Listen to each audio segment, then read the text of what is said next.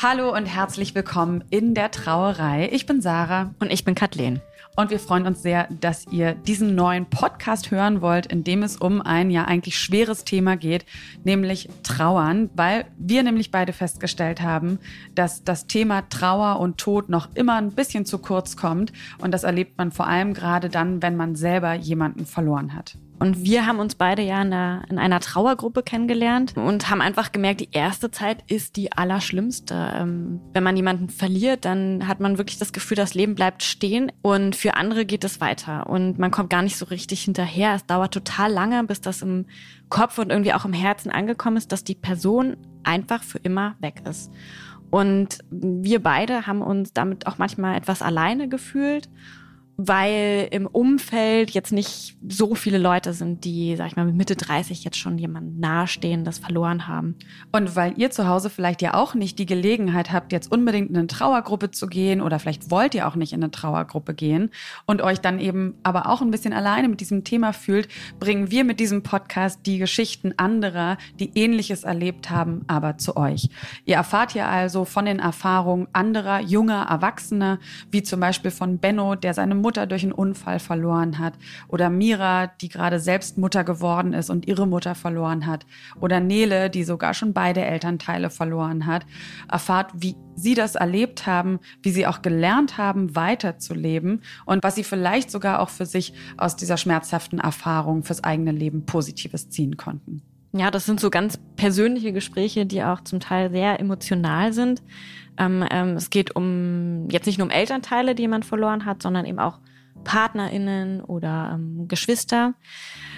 Aber trotzdem gibt es eben auch so ganz typische Fragen, die man sich so im Trauerprozess stellt, ne? Also bei uns war es ganz oft, nehme ich mir genug Zeit zum Trauern?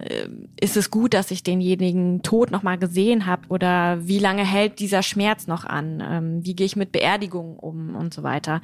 Und dafür treffen wir regelmäßig Anna, die ist professionelle Trauerbegleiterin. Und Anna hat in vielen, vielen Jahren Berufserfahrung schon ganz viele Leute begleitet in ihrem Trauerprozess und kann deswegen auch auf eure Fragen reagieren. Deswegen jetzt hier schon mal die Aufforderung, wenn ihr Fragen habt zu eurer eigenen Trauer, dann schickt uns gerne Fragen an hallo@trauerei.org. Und in regelmäßigen Abständen wird Anna diese Fragen in einer Folge mit aufnehmen und wird sie alle beantworten. Ein bisschen spoilern kann man ja vielleicht schon mal. Also auf jeden Fall wird's besser mit der Trauer. Es gibt so ein ganz schönes Bild, finde ich, dass die Trauer Platz nimmt im Wohnzimmer und am Anfang da noch so ganz zentral sitzt und man sie eigentlich überhaupt nicht sehen will und sie loswerden will. Und sie geht aber nicht und irgendwann fängt man an, sie eben zu akzeptieren und dann rückt sie so ein bisschen an den Rand und irgendwann wirft sie dann auch nochmal so ein bisschen Staub ab, schüttelt sich immer wieder auf. Also so ganz weg geht die Trauer natürlich nicht, aber man lernt halt mit ihr zu leben und irgendwann ist sie einfach auch so ein fester Bestandteil im Herzen auch.